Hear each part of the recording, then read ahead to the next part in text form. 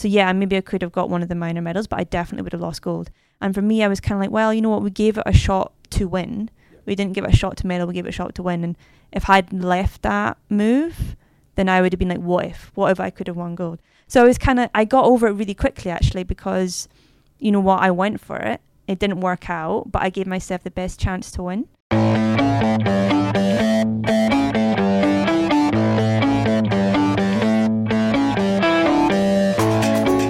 From VETEX International, this is Blunt Dissection.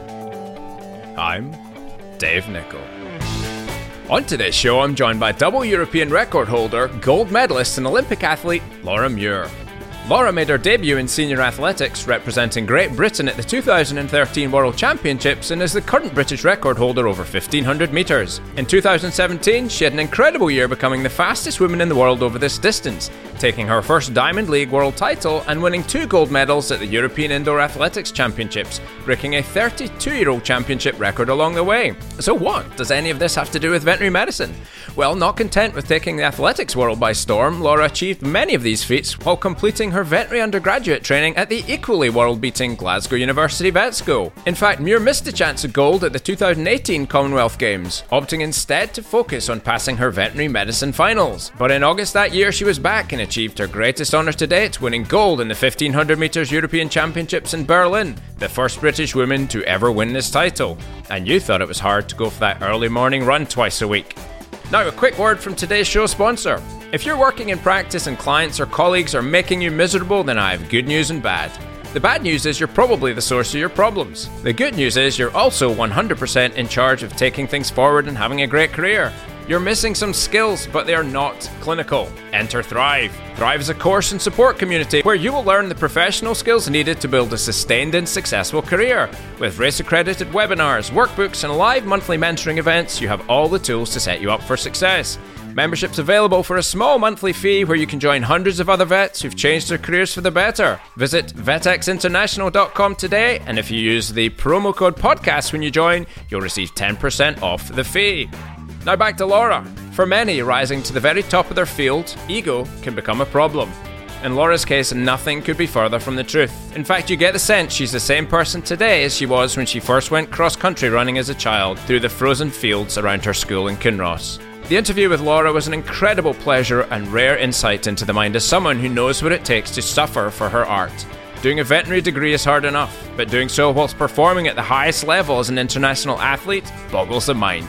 So sit back, or maybe go for a run, and enjoy this, my conversation with the record-breaking Flying Scot, Laura Muir. So welcome to another episode of Blunt Dissection. This is a first. I'm very excited because this is the first time I've actually recorded an episode of Blunt Dissection in my home city, the place where I was born, and not only that, but at my alma mater here at Glasgow University Vet School. And I'm joined today by a very special guest. We've got Laura Muir. Welcome to Blunt Dissection. Hi, thanks very much for having me. Thank you for coming on. I know I've been haranguing you for some time to come on, and this will put an end to the sort of the downstream haranguing that I've been getting from all of the Glasgow graduates who listen to the show and have wanted you on it. So thank you for coming on. I'm going to start, like, if anybody that listens to the show always knows that I start with the deepest, most profound, incredibly important questions. And actually, I'm going to start with a listener question that comes from one of my previous guests, Dr. Sheila Robertson, who probably needs some form of restraining order on you, like, because she's such a fan. Anyway, Sheila is one of the sweetest human beings on the planet. And so I asked for listener questions. And so she said to ask you, and this is going to sound a little weird, but I'm going to put a backstory to it.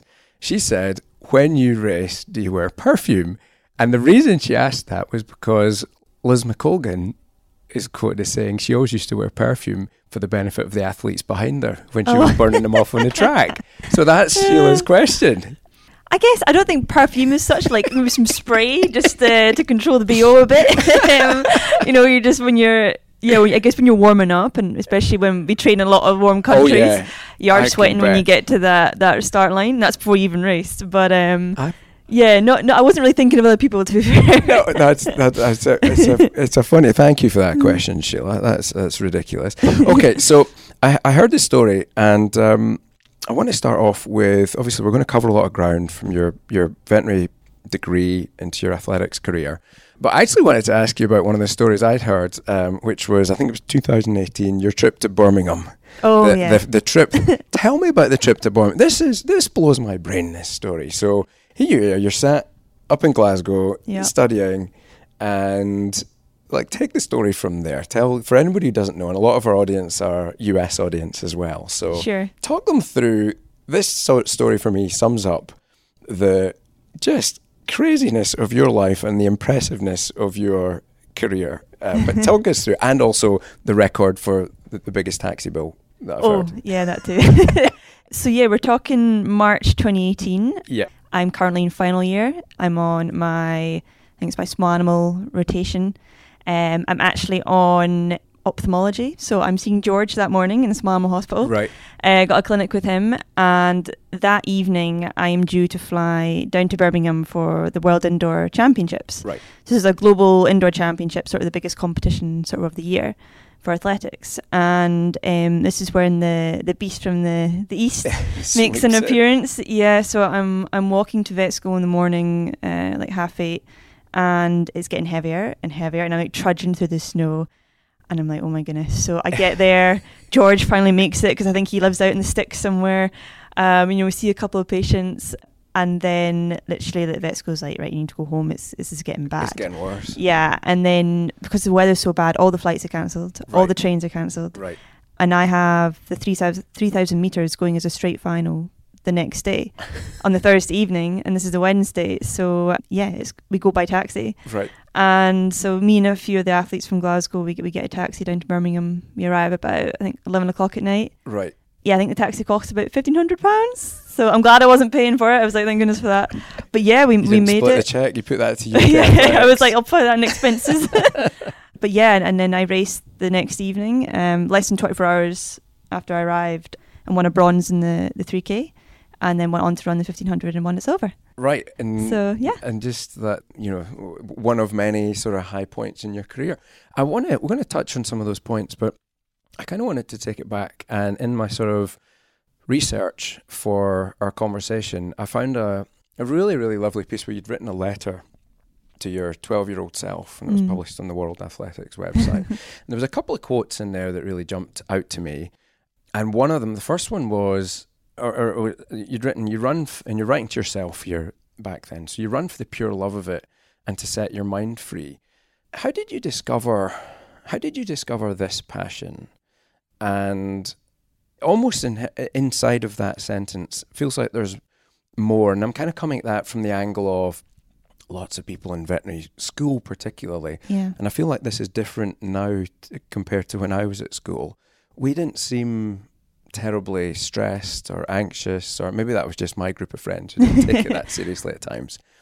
But talk to me a bit more about that sort of quote. And it was sort of, you enjoy the satisfaction of completing a hard run. Emotions will remain with you throughout your time in sport. So where did you find this love? How did you discover that love of running? And it shows up in your career. Like, I don't know of many athletes that cover so many different disciplines. Like, that's a broad spectrum that you take on and crush it at. So where does that all come from? Well, I guess I started running when I was about 11, 12 years old.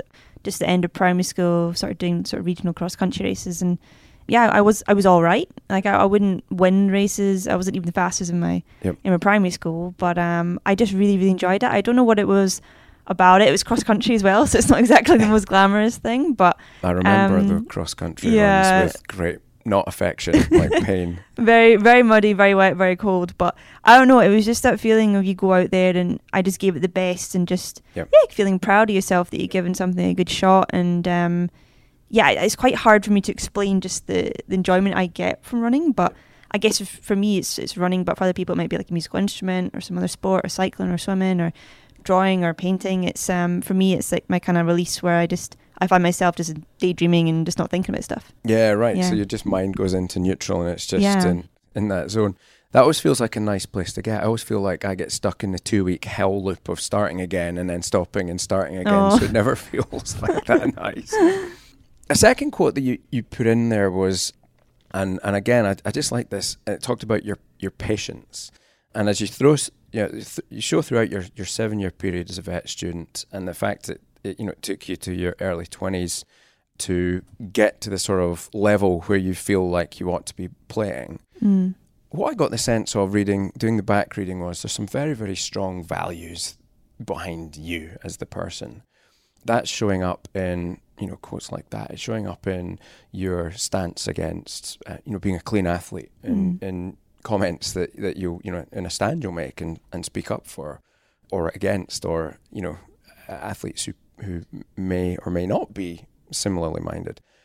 What are your values like, and where did that come from? Where's it? I sense an inner steel, Laura. Yeah, I think I've just always, my parents brought me up to just have that kind of integrity. And I remember being at school and, friends would get, given money if they got an A or, if they passed in exams. And I was like, I don't want money. I want to pass and be successful for the sake of it, for getting that grade. There was never any other ulterior motive behind stuff. Internal thing rather than an external reward thing. I think my parents always just kind of brought me up to work as hard as you can and to try and, achieve the best that you can, with that integrity as well. So I guess I brought a lot of that studying and that kind of determination and motivation through into my running. And that's kind of why I ended up, doing veterinary and running at the same time.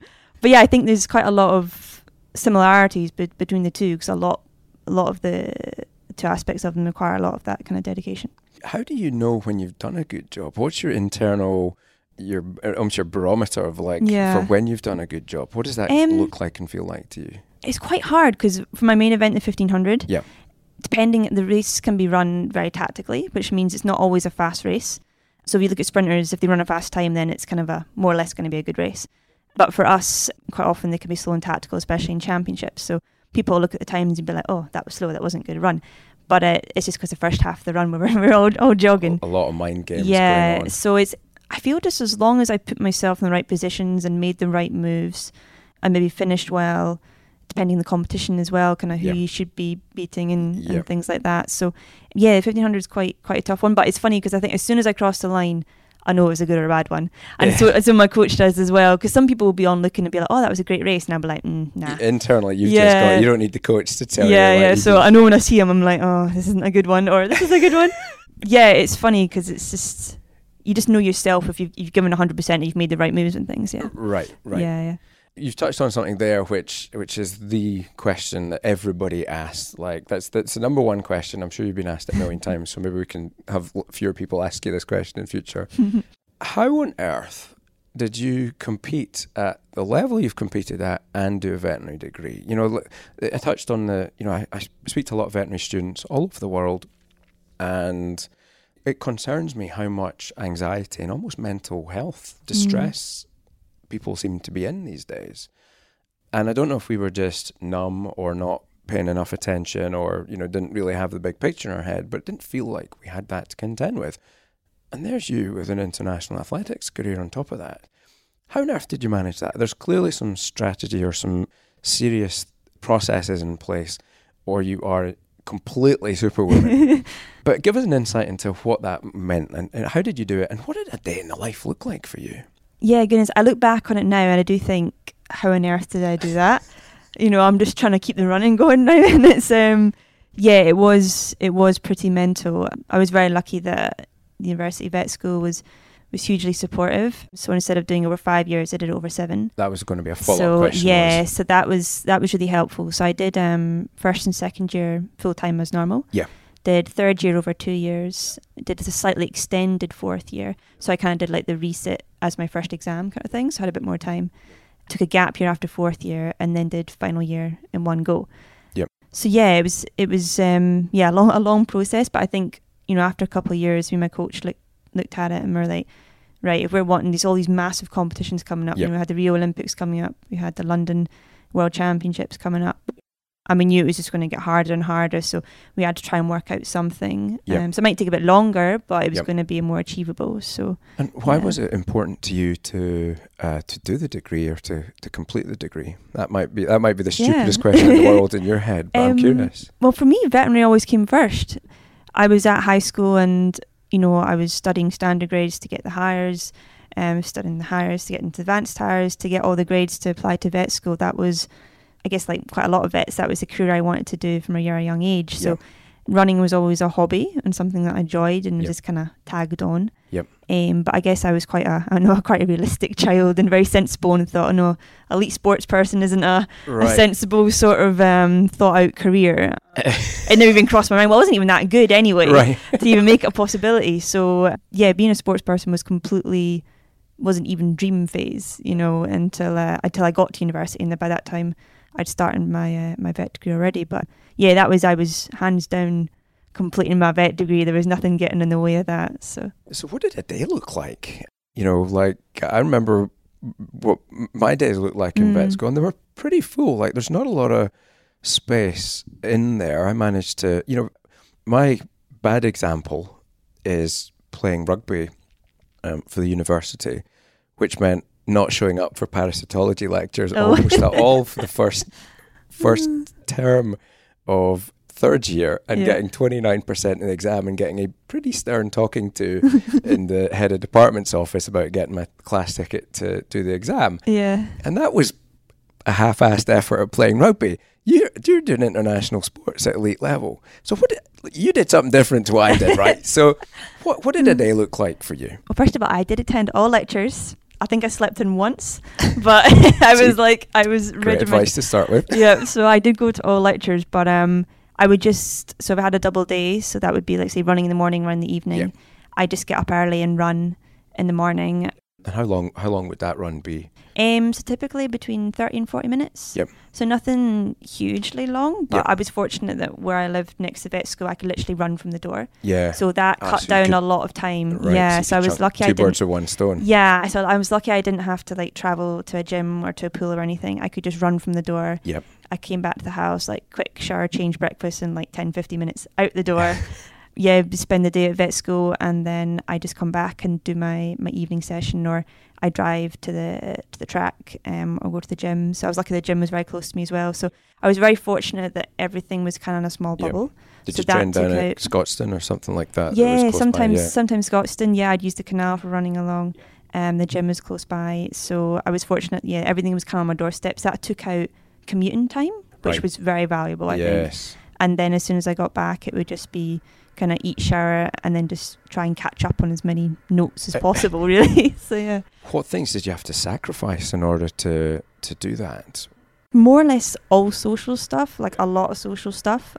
I guess not so much in sort of maybe first year, because I was just kind of getting into things. Right. But as the running got more serious and then the veterinary stepped up, I missed a lot of like friends' birthdays, friends' weddings, just social nights out, as the vets like to have. Yeah, it's once or twice. Yeah, get-togethers, just loads of things really. Because kind of any spare time I had to study, because I had to get the work in somewhere. Right. So, yeah. I was kind of going to dive off down a different avenue. Let's pull it back. I edit all these bits out. So don't worry about that. Okay, so reflecting back on your time here at vet school, I wonder what advice you might have for vet students who are, thinking about coming in or in the process of going through their degree as they're undertaking their own studies. What things did you learn that you think would be applicable to others going through this degree? I definitely think have some sort of release, whether that's sport or whether it's art or music, because as much as it was stressful taking the time away from studying, because the whole time I was away from studying I was thinking I should be studying, and the whole time I was studying I was thinking, I need to be training, I need to be resting. So it was a bit of like a mind battle between the two, but I think it definitely did help being able to go out, and it really does, like if you're really stressed and you go out and have a run or do whatever, it really does make you feel so much better. And I think because of that you're so much more productive. So you could just sit and just be like mind numb for a couple of hours. But if you just go out for a quick, 10-20 minute run, come back in, you feel so much better and you can just like blitz it. Yeah, so I feel like certainly have that, some form of exercise or release in there, I think would really, really help. Even though it's stressful, I know it's stressful taking the time out to do that, and it could be hard. You'd be like, I shouldn't be, not studying, but I think it does help in the long run. Yeah. You've sort of mentioned the sort of mental battle between the two. And this is maybe something I want to touch on in your athletics career as well. But we all get the negative voice, for want of a better phrase, that says things like, hey, it's the voice of anxiety or fear or something like that, says when you're doing X, you should be doing this. And, how do you manage that? Like, how do you manage your own, I'm curious, somebody performing at your level, how do you manage that thing that's going on there that all humans seem to suffer from a little bit, or have? Maybe suffer is the wrong word. I guess I try and put things into perspective in that I was so lucky to be in the position that I was in, because I know how competitive veterinary is. So many people want to be a vet and they never get that opportunity, or they have to wait year on year to try and get in. And I was very fortunate and got in first time, and that was, got my dream career on path sort of thing. So I was just so, I guess, appreciative of that opportunity. And then when the running started to progress, and then I saw, speaking to other athletes, how they would love to have a GB vest. And I've had like multiple GB vests, and I start, winning medals and breaking records. And it's kind of like, wow, this opportunity I've got in running, so many people want that as well. So I was like, I can't let either of these go, because it's just such an amazing opportunity to have the two of them, and so many people would love to do. And generally, I did love the two as well. They're my two passions. So I guess I just thought, you know what, we're going to be a vet, we're going to be a runner. It's going to be hard, but we're going to make it work. This is what you want to do, and you're living the dream in the sense that you've got the both. But it's it was really, really tough and really challenging. But I did think I just put everything to perspective and just thought, this is an amazing opportunity. It's going to be hard, but we're just going to try and do the best job that we can. So. Yep. Gratitude sounds like you've done pretty well in that regard. You've remained somewhat, so you've gone into, after graduation, obviously you've completed that, gone in full-time into, it sounds like you're quite full-time in athletics anyways, but only like sole focused on athletics now. And you've retained some connections to the veterinary industry. I know that you've done some work with, appearances at events. You're sat here talking to me just now, for which I'm very grateful.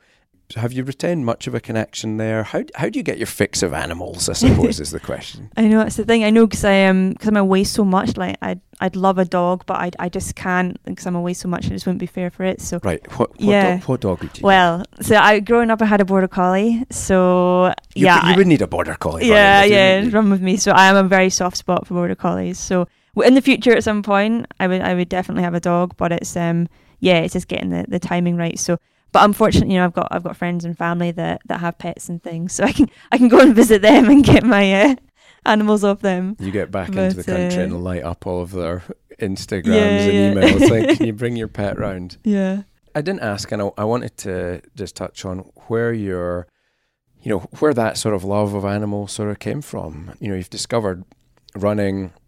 It sounds like you've done what many of us do and just try out some sports and found something that you found reward in that. How did you find your way into veterinary medicine? What was your germination story? I guess it's kind of the standard. I got my first pet rabbit when I was 5, and then we got my dog when I was 8. So I kind of grew up with animals, and I lived in the country, so I had friends that had horses, friends that had dairy farms and sheep farms. So I go and help, my friends with lambing, looking after the pet lambs and things. And I guess I just loved being around animals. And I also had 6 pet rats as well, which was cool. Not all at one time. Rats are cool. But I loved having them as well. So I think, whenever we took my dog or my rats to the vet, and when they made them better, I was like, as an owner, that just made me feel amazing, that your animal was going to be okay. So I guess just having been in the owner position, I kind of felt like that would be amazing to be in the vet position. I was smart enough. I loved animals. It just seemed like a natural fit. Yep. Do you think someday when athletics is done, is that something you'll come back to? Or the way your career's going, you'll be, like in doing that and racing that for a very long time, I hope. But do you have any sort of, is there any part of you thinks, I wish I'd gone in the exam room and done that? Or do you hear from your colleagues, your peer group who graduated, what sort of feedback are you hearing that they're having out there? Does it make you glad? Because you hear people are challenged. It's a difficult job. Yeah, I was lucky. I lived with 3 of the girls that are my original year for 4 years of vet school. So we're all very close. And you hear, we have like a vet chat, and you hear about the lambing, in the middle of the night, or the calving in the middle of the night, or this nightmare client, and this happened and that happened, and you're like, oh my goodness. But at the same time, it's like, you work so hard, and you feel like, is there something I could have done with it? But it's just, I kind of naively thought, oh, maybe I could do a bit of veterinary when when I travel, when I was running. But I'm just away so much. Any sort of routine or structures is out the window. So I approached a couple of charities and see if we could have worked something out. But just the nature of my timetable and my schedule or lack of, as it were, just meant it was going to be really hard. But I'd love to be associated with maybe a couple of charities and help raise awareness in that kind of sense, and maybe try and do more using my profile to try and raise awareness of issues if I can't be sort of hands-on in a sense. Right. But I'd love to come back to it at some point. It's just I'm just leaving things open, I guess, and see how things go. The stethoscope will always be there. Yeah. The running spikes. What did you learn? I'm curious, what did you learn at vet school that helped you with your athletics? And what about the other way around? What did you learn from your athletics that helped you at vet school? I think vet school, I guess, taught me to be very structured and very much a routine, I guess, because I have so many lectures and I would like to write all the lectures up, so I knew that I had to try and get them done in certain time frames, and you had to be on time for lectures, you had to be on time for practicals, you had to be prepared for practicals, make sure you had what you needed, look at the notes, read through the notes. So I guess that gave me a lot of kind of structure and routine and kind of made me very organised. I was always quite organised anyway, but I feel like when you're at vet school, you need to be like super organised. Right. And then, so I guess that kind of went into my running in a sense that, I'd be very good at keeping a routine and, making sure my diet was good, going to the shops and getting the right stuff. In terms of travel, making sure I had all my kit. So I guess that kind of transferred in that sense. And then I think also kind of the pressure side of things. I think both careers are very high pressure environments. So I guess when I've been doing surgery and you're in veterinary and then I'm standing on the start line of a race, you're like, Laura, this isn't life and death. You've been in life and death situations. Right. This isn't life and death. Chill out and we'll be fine. It's a race. So I guess it kind of helps me keep a bit of a level head in a race. And then, with running, I guess, I'm not too sure what running brought to the vet side of things. I guess that helped in terms of the stress release and allowed me to do my studying and allowed me that kind of place to escape and to free my mind a little bit and think things through clearly as well. Like when I'm on a run, I would think things through and be like, why am I stressed or why am I feeling bad or good about this? And try and work it out. And then when you come back, you know what you got to do. And it is a mind clearing thing, isn't it? I often have my best, not ideas, but solutions to problems when I'm running. Ideas are usually in the shower or something like that, but solutions are when I'm running. Mm-hmm. That's super interesting. So I had another question about the letter, and I wondered if you flipped that round, and as a thought exercise, I wondered if you'd ever considered what would the person who is maybe a decade further on from you today, what would that letter say back to you now? Oh goodness, I don't know. I guess it depends on how the 10 years went. What things, I suppose that's another way of asking that is, what things are you working on to improve you just now, like can give you that breakthrough, give you that edge? I think it's just being consistent. Like I had a run of a good few championships and then I've been disrupted by injury a couple of times. And I've kind of known that if I can stay injury free, I can be in a very, very good place. So I guess it's just being a little bit more attuned to my own body, because I'd be quite bad for, something be a little bit tight. But I'd think, that's just a little bit tight, it's fine. And then it gets a little bit tighter and a little bit tighter. Right. And it's like, right, okay, as soon as I feel anything, I'm like, nip it in the bud. Like, this is getting sorted. So it's just kind of like being aware of how I'm feeling and if something doesn't feel quite right. Yeah. Is that a sort of Scottish thing, do you think? Like we won't say anything, we won't make a fuss, and suddenly it's some dumpster fires happening somewhere? I think it definitely takes practice though, because there are things that, you'll be able to run through, it's fine, you're just a bit tired and a bit sore. And then there's other things which that's probably more of a serious issue. So it's being able to know your body and know, right, this is a good thing or a bad thing. We can push through or we can't. So, I heard, and I can't think of a better person to ask this, and this wasn't on my list of questions, but it just popped in my brain. So I read, and I think it was on a triathlon magazine or something like that, that the pain that you must definitely pay attention to is when it's sharp, and the dull stuff you can probably run through. Discuss. Dissect. Yeah, I guess I've had dull ones that have gone to sharp. Yeah. So it's kind of, I guess you kind of know as a runner the places that are hotspots that are kind of common. So a lot of runners get the same issues. A lot of sprinters get the same issues. So it's knowing the areas that are kind of hotspots in terms of injury. If it's a random bit on your elbow, it's probably going to be okay. If it's just something around your Achilles, maybe won't be so okay. So I guess it's just knowing the feeling. Yeah, and having had a few injuries now, I know what they feel like. So now, if something similar happens, about right, that's probably this, we should stop. So, okay. Yeah. And then just throttle back or move to a non-impact type of training, or just say, look, I'm going to take a little time off, or it depends. Yeah, I guess it depends on when it's at the season. If you're in the middle of a training block, then you can just get in the pool, you can swim, you can cycle, you can aqua jog to keep your fitness up, and then gradually put the running back in.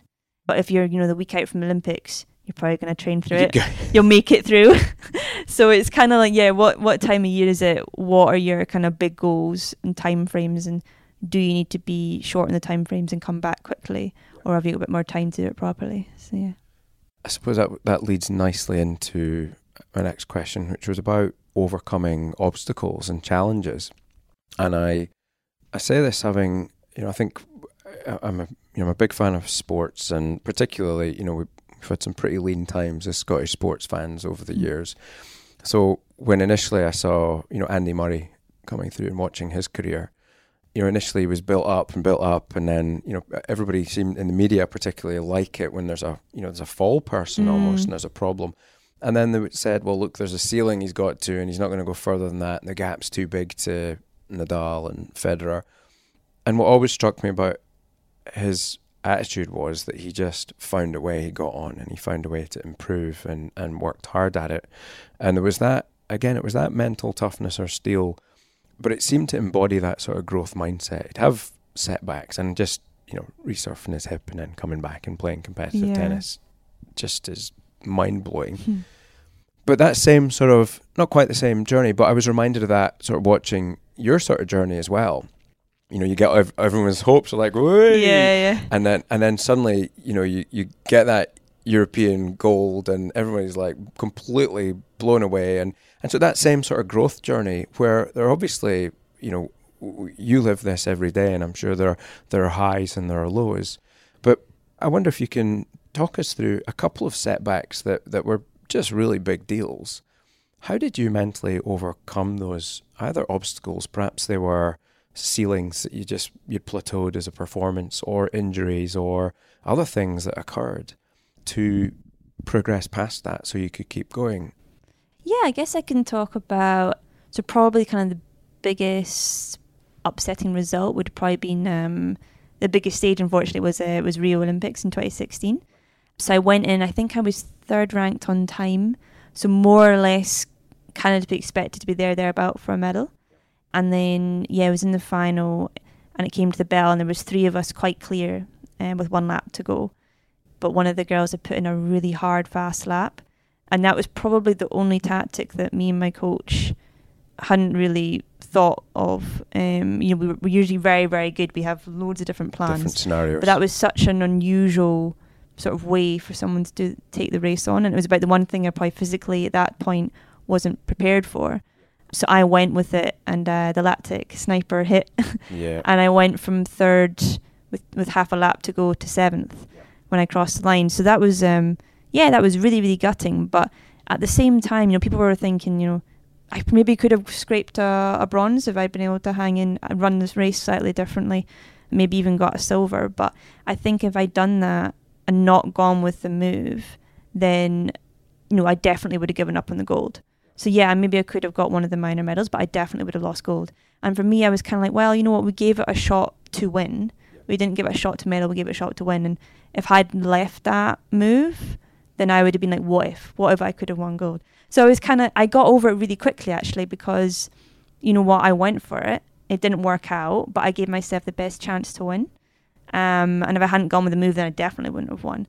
So, that was a really, really hard time to lose out potentially on an Olympic medal, and how that could have changed things.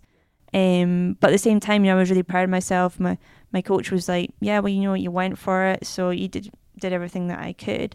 I just physically wasn't ready for that sort of race. So that was a big disappointment that I kind of got over quite quickly, in the sense that, I gave it all I could. And then I've had, a few injuries that I've disrupted, unfortunately, both in World Championship years. So 2017 had a stress fracture going into home world championships in London. Yeah.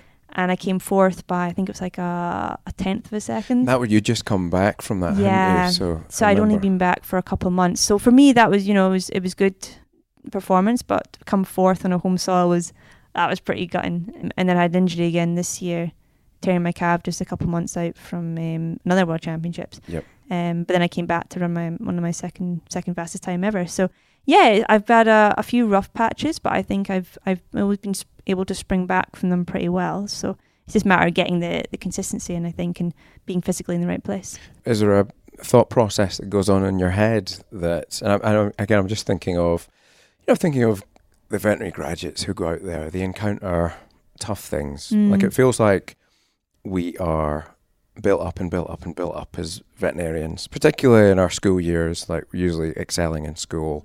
Then we go to vet school, and it's relatively hard to fail at vet school. It's not impossible. It's relatively, to the point where you don't come out the other side with your degree, and everybody's kind of rooting for you. And then you meet clients, and suddenly they're not necessarily rooting for you. They want you to help their pet, but they don't. Yeah. And what I can see out there is people then struggle with that sort of inner mental battle, and they use the phrase imposter syndrome, and I don't like to call it a syndrome because I don't think that's what it is, or in all cases. But what's the process? Like, do you sit down with your coach and dissect that? How do you get yourself from that, particularly the fourth place sounds like that stung you more. Yeah. How did you move from one emotional state to another? And what were the emotional states that you try and capture that serve you best? I think it's, for me, I guess I always go back to the fact I just love running for what it is. And so for me, when I have an injury, it's just those little baby steps of getting back running. I think it's very easy to forget, how lucky you are to run not only fast but pain-free. Yeah. And you take it so much for advantage. So when you're injured and you can't even run, or when you do start running, you're in a bit of pain, you're in a bit of discomfort. You're like, oh, I remember when I used to run with no problems at all. So I think it's very easy to take that, for advantage. So for me, it's always about just trying to get back to running, because that's what you love to do.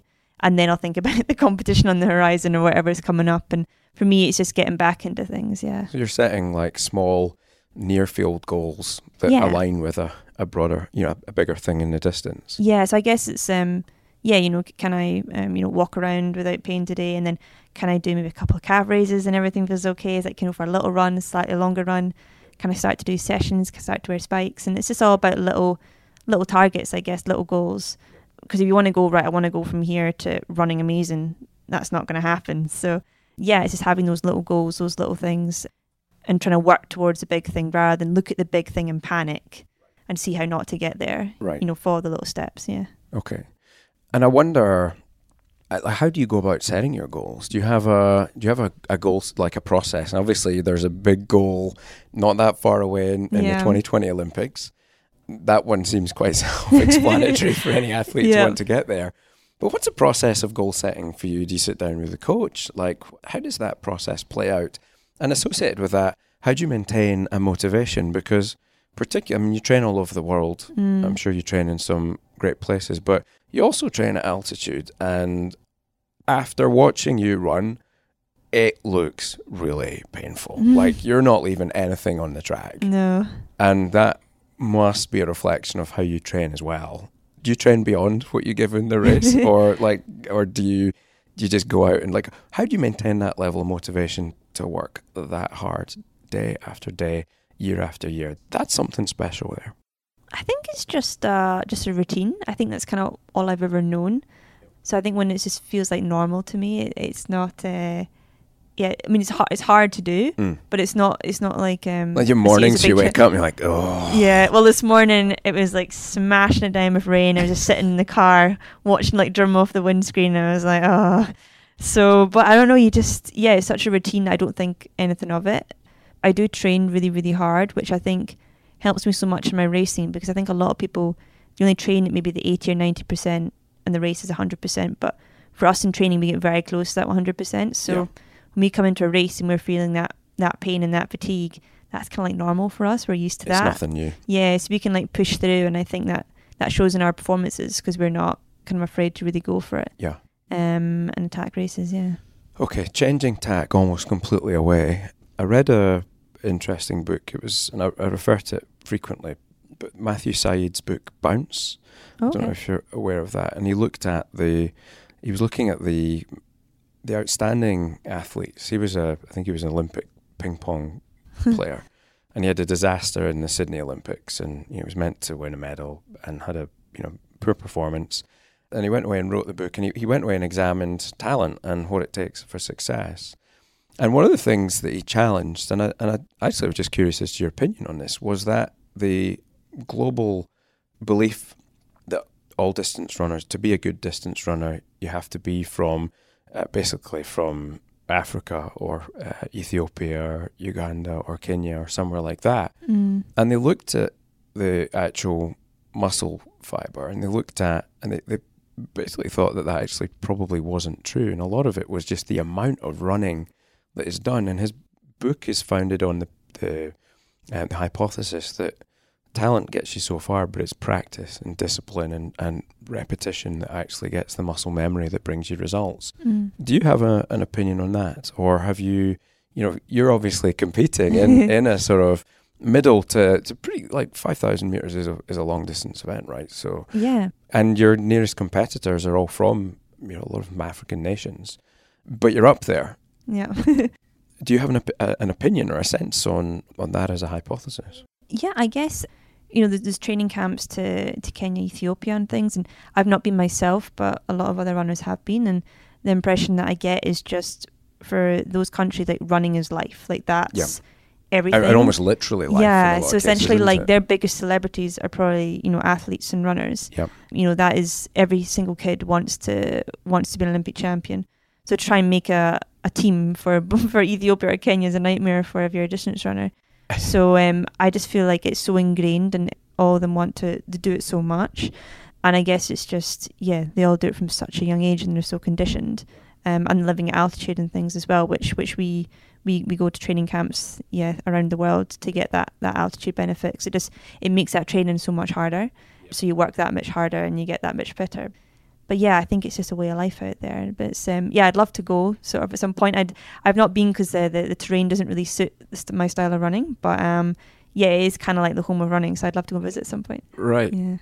Of all the victories you've had, to move away from any sort of setbacks and things like that, which one's your favourite? Which one was the most satisfying, and why was that? Oh, but the double in Glasgow was nice.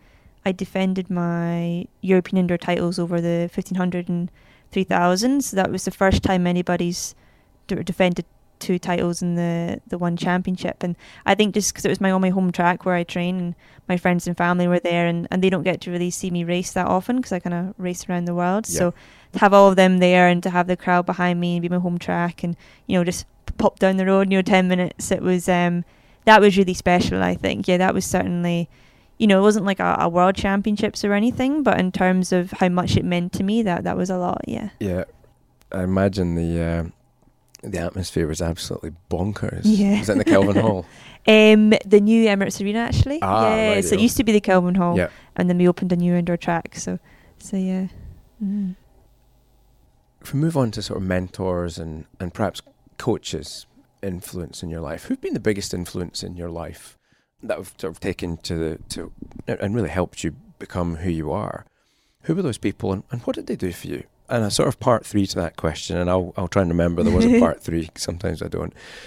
How do you go about finding coaches or mentors, and how do you select them? Because I think that's something that puzzles people sometimes. Well, I think growing up, me and my parents were a big part of it, because even though I wasn't very good at athletics when I was younger, they would take me to training 3 times a week and sit in the car or go to the food shop whilst I was out running and take me to all the competitions and things. So they gave me that opportunity, to do something that I really enjoyed, and taught me to work hard for things and to really appreciate all the things that I had, and which ultimately saw me study well and get into vet school too.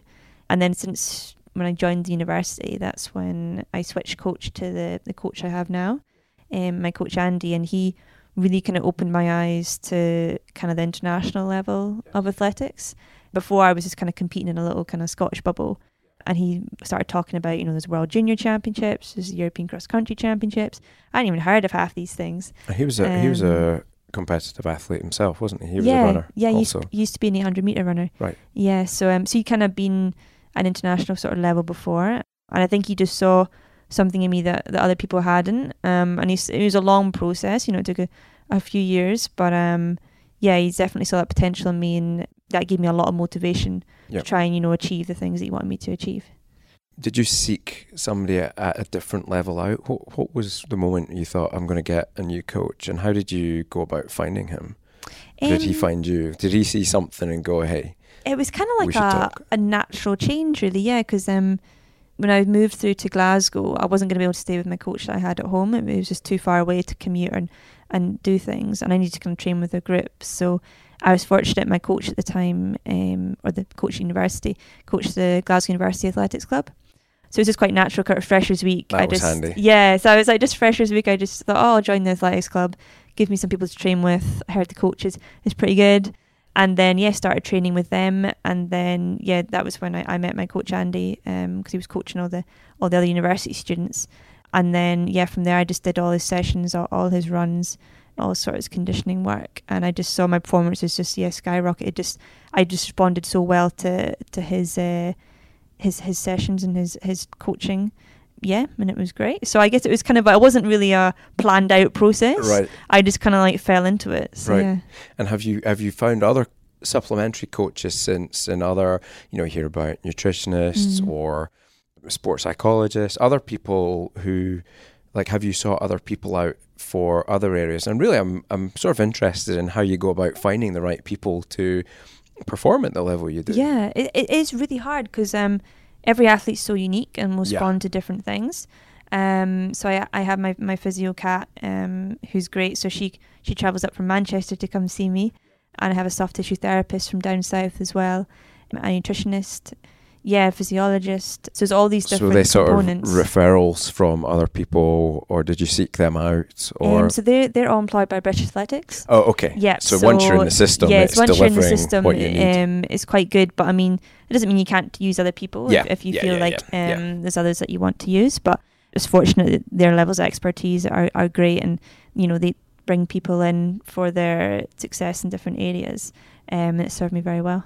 So what are the two best noddy tips you can give for, or the good tips, the pro tips for noddy runners like me to improve a little bit in our times? Probably more so some HIIT stuff, so high intensity training. Yep. Because I think a lot of people go out for a run, which is great, but you're not getting that really hard workout, and especially when you're just strapped for time as well. So I'd rather, it'd be probably better to do 20 minutes of really hard sort of interval work rather than a 20-minute jog. So, that's dangerously like sprinting up a hill to me. Warm up first and stretch first. Yeah. Now that was a question actually, because that's what we were always told, to warm up first and stretch first. And then I heard that don't do that because your muscles are not warm, so don't stretch first. Put that one to bed for us. So we do a combination of both, but we would always do say a mile and a half warm up jog first, and then we do quite a lot of plyometric stuff, like squats and lunges, and then we would do stretches. So we're warmed up and everything's moving before we start to do stretching. Don't just go straight out there and start a high kick and lunge at that point. Wonder, don't blame the podcast if you're doing that. So you sound like you've that inner sort of motivation and that love of running, that combination just helps you do a lot of things.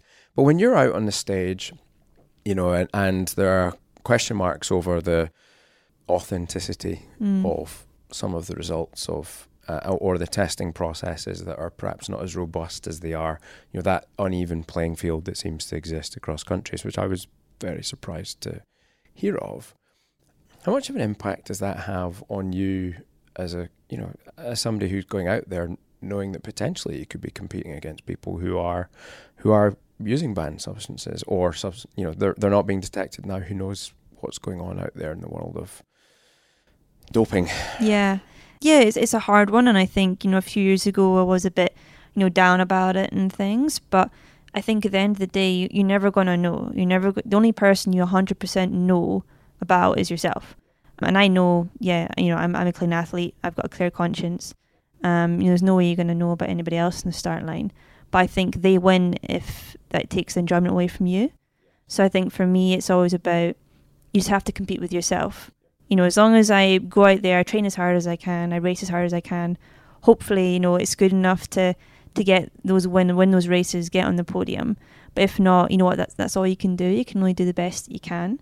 And yeah, and don't let them win by stealing your enjoyment of the sport, in a sense.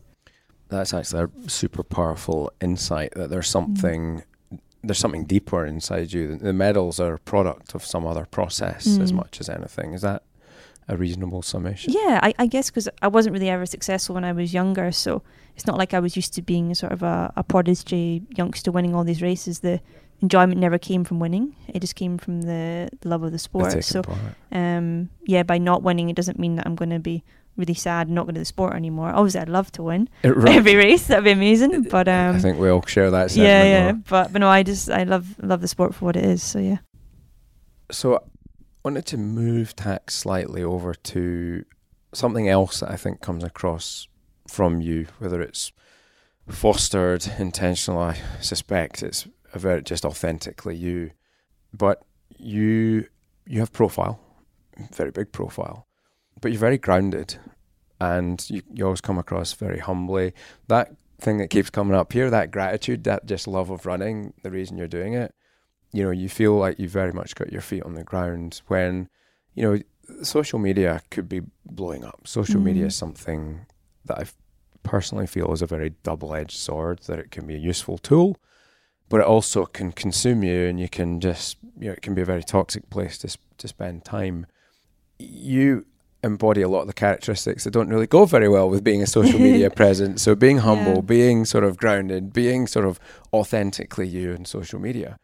What are your thoughts on the use of social media? You obviously do use it, but friend or foe? And I ask this for you, but I ask this as well because I see a lot of people I think are living that sort of compare and contrast, and compare your normal life with other people's best bits, and just ruining their happiness and making themselves anxious about life. Yeah, like you said, it is like a double-edged sword. I've had lots of positive experience with social media, some negative things as well. You're always going to have, you can't please everybody. There's always going to be somebody who, is upset or doesn't believe in something, or it's always going to be something asking something or saying something not nice.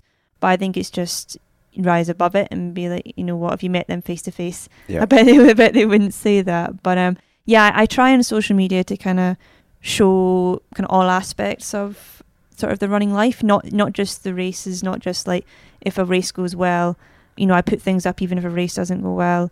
I'll put things up of me running in the mud in the rain, and hair everywhere, and it's not glamorous. I tried to kind of show that because I think a lot of people do see just this amazing sort of perfect picture, and they don't realize all the hours and hours and hours and hours of training that's gone behind it, or all the bad things. You only ever see the good things.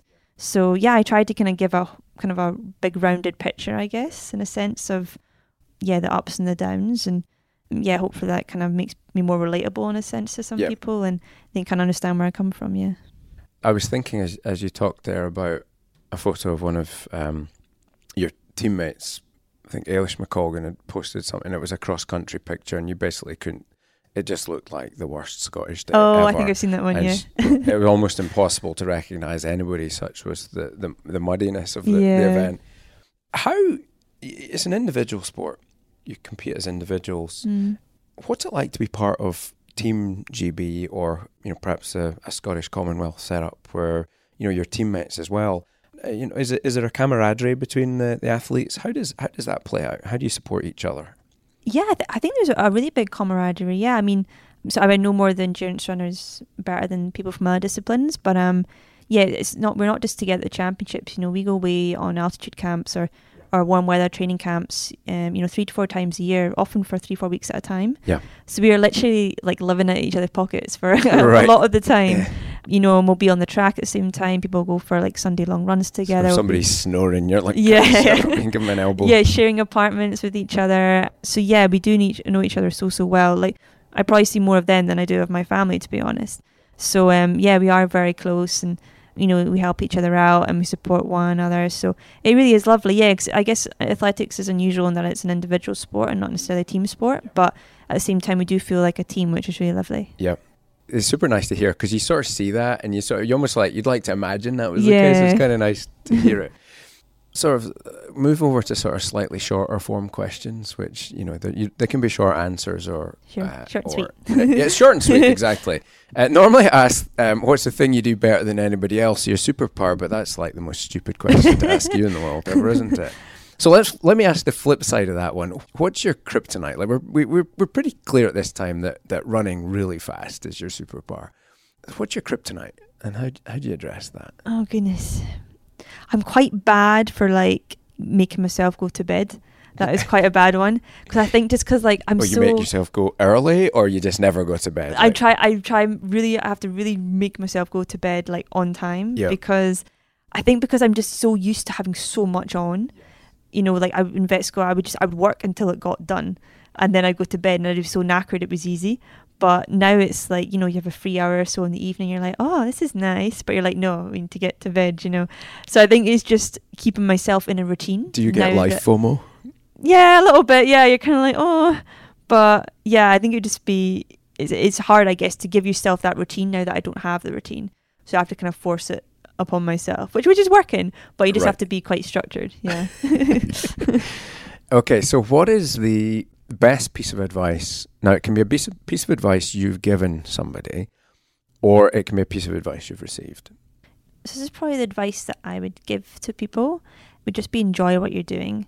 I think it's really, really hard to kind of give your 100% or sort of dedicate yourself to something and give your best in something if you don't like it, you don't enjoy it, you don't believe in what you're doing. So I think, just find something that you really enjoy, and if you really enjoy it, then you're going to be successful in it, because you're going to be able to commit the time to it. That's coming across more than I think anything else we've talked about. Is you connected with something you just dig doing so much. Yeah, I'm just getting the sense you would run regardless. Yeah. Right. I'm going to be one of these crazy people at like 60 still like running around. Do you know the Robla Runs guy? He's a Liverpool graduate vet who's run across America. He's like the veterinary Forrest Gump. Yeah, I've heard of that, yeah. Yeah. That's crazy. That's and just, it looks like he doesn't shave the whole time he does it. He's just like, the beard just grows and he runs. So it'll be you and him just sort of running cross wherever. So what was the worst piece of advice? And again, it can be either that you've given or you've received. You don't have to name names of who gave you. But it's funny if you do. I don't think I've given anything too bad. I don't know, actually. I guess I've been always quite sort of, I don't know. I know like what I should and shouldn't listen to. So if someone said something that, and I'm like, no, I'm not going to do that. So what? Okay, so then let's subcategorize for me then. So what should you listen to and what shouldn't you listen to? Like, can you give me categories? Oh, I guess maybe sometimes if I've, but years and years ago when I'd see maybe an inexperienced physio or something, or I would be in the gym and someone would be trying to correct me on something, and they just don't have the context. You know, the physio might say, oh, you just take, a few days off, and it's like, that can't happen. I need to be training. Or they'd try, someone in the gym would be like, oh, you need to do this. I'm like, no, I've been given this exercise specifically to do this and not that, something else. So I guess it's just being confident in what you know and what you're set out to do, and not letting other people kind of distract you and pull you away from that. Yep. Yeah. Is that the being able to spot good advice from bad advice is the real trick, isn't it? Are there any books that have been particularly meaningful or impactful? And again, the audience are sort of more veterinary, but perhaps, I doubt there's many of us that are going to go around the track as fast as you would. But things that have helped you, perhaps in a parallel sense. So, trying to think. I'm really bad for reading. Like I didn't read at all when I was at vet school, so I didn't have time, and then I think since finals, I just can't stand like. How did you get all the information in your brain at vet school? If you through vet books. I mean, I didn't read like any sort of any non-vet things. Yeah. To be fair, you didn't seem like you had a lot of spare time for doing that. But I think just from studying so much, I just can't bring myself really to read. Are you kind of an audio so it's junkie, or like what do you do for downtime or entertainment? No, I'm a bit of a weirdo in a sense that like I don't really listen to music either, because I would find it really hard to concentrate on something when I had music going on. So I didn't run with music and I couldn't study with music because that kind of took out all the time. And then audiobooks is something I'm meant to be getting into actually. That's on my list, but I don't know what I do with myself. I just think I just run from place to place. But I'm just like, I need a routine. It's like so bad. I feel like I've done you a favour by just breaking you out of the mold for a second here, and I'm ever more grateful that you can squeeze it in. Yeah.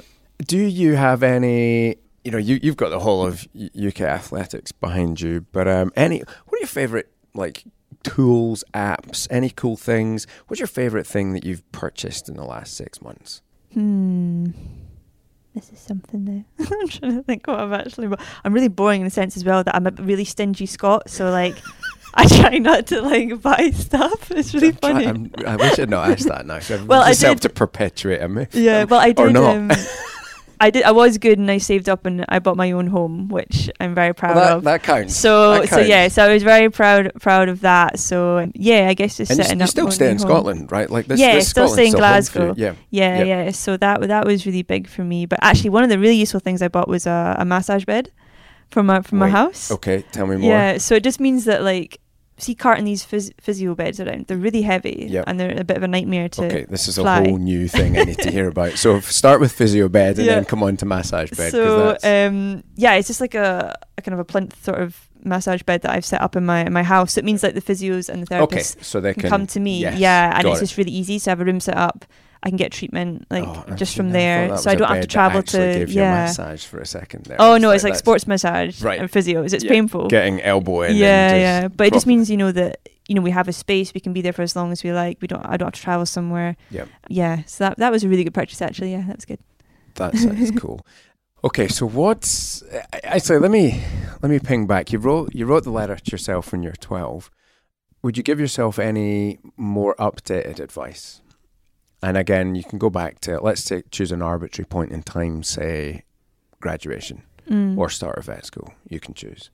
But is there any advice you'd give to your not 12-year-old self, but perhaps, start of your degree or mid-degree or any point where you're sort of having a bit of a struggle or embarking on a new project? I guess I'd probably just say you'll be fine. I think you always worry about, what if this happens and what if that happens, and things are going to happen, but I think it's just, just keep a level head. Just like focus on what you want to do, focus on your priorities, and you'll be absolutely fine. Yeah. All right. What's the most controversial, you can choose how you answer this, controversial thing people don't know about you, but that matters? Don't know about me.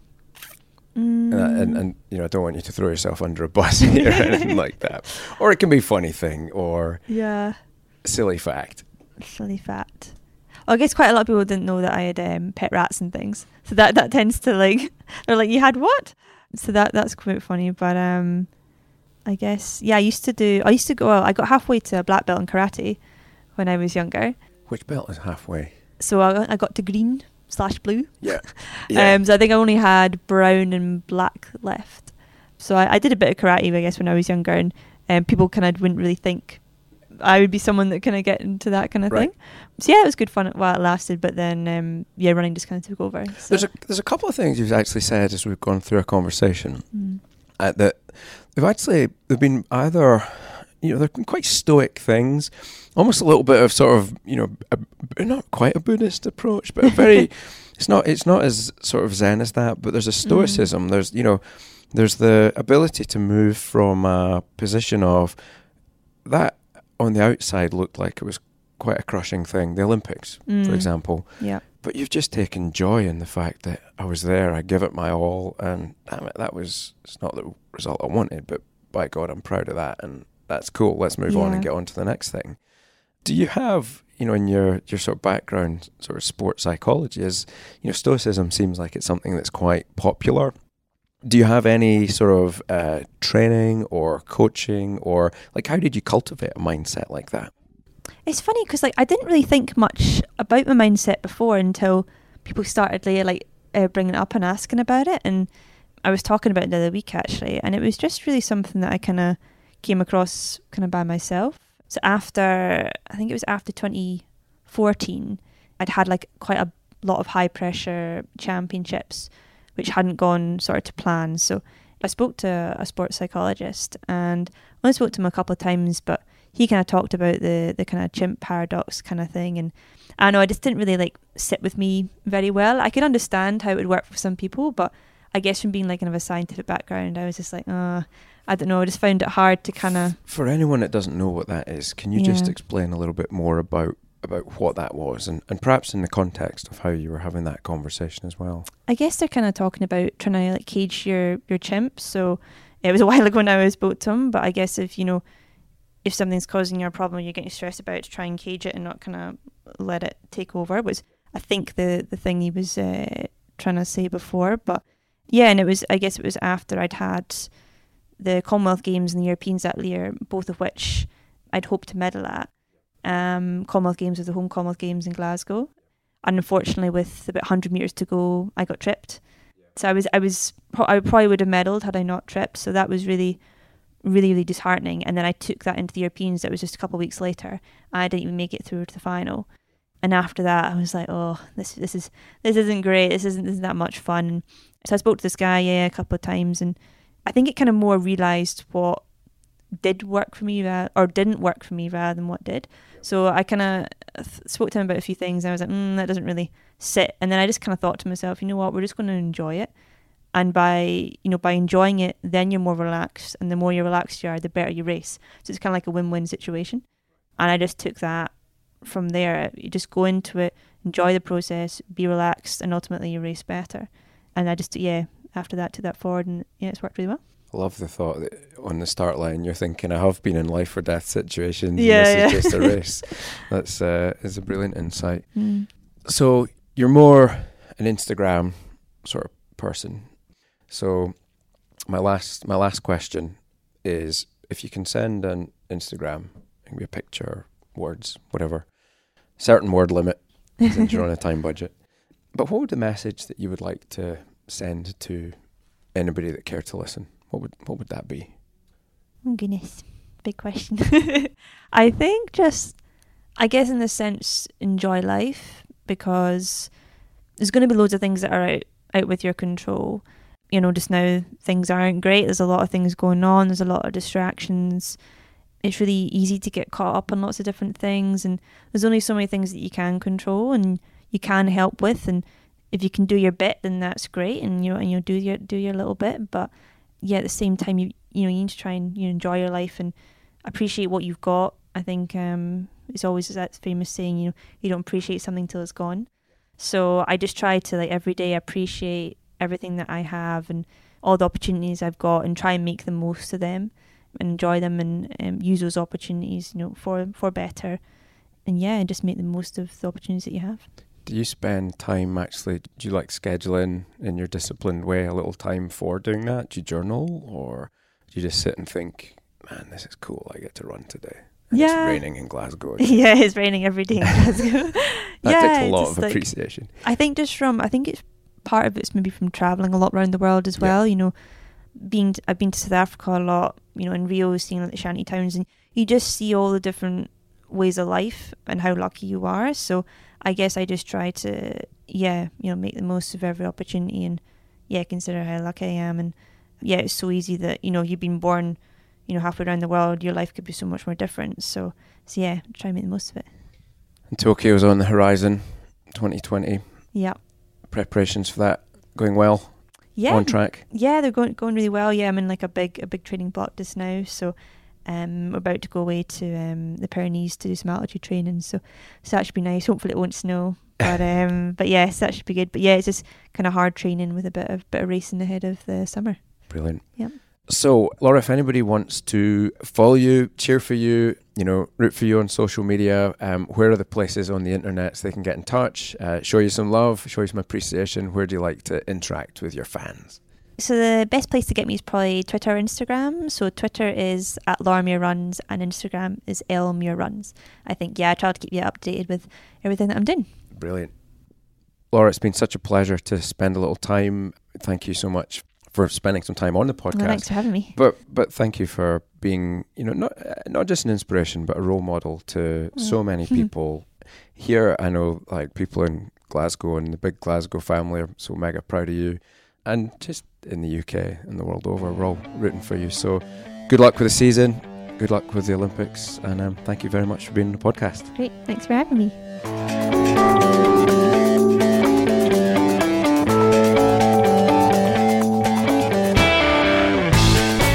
Just me again before you jump off. Wasn't that amazing? Laura was fantastic as a guest, and this interview was actually recorded right before COVID hit the world, and so obviously the athletics world just ground to a halt and the Olympics did not happen. So Laura, good luck to you in the 2021 event. I hope that goes ahead and I hope you do really well. Now, if you're enjoying the show, please tell your friends about this. Share the episode on the social medias if you wouldn't mind, and don't forget to leave a review on iTunes. And if you've got any guests you'd like to see on the show, we accept your recommendations for guests here too. Until next time, friends, be safe, be well, and most of all, be happy.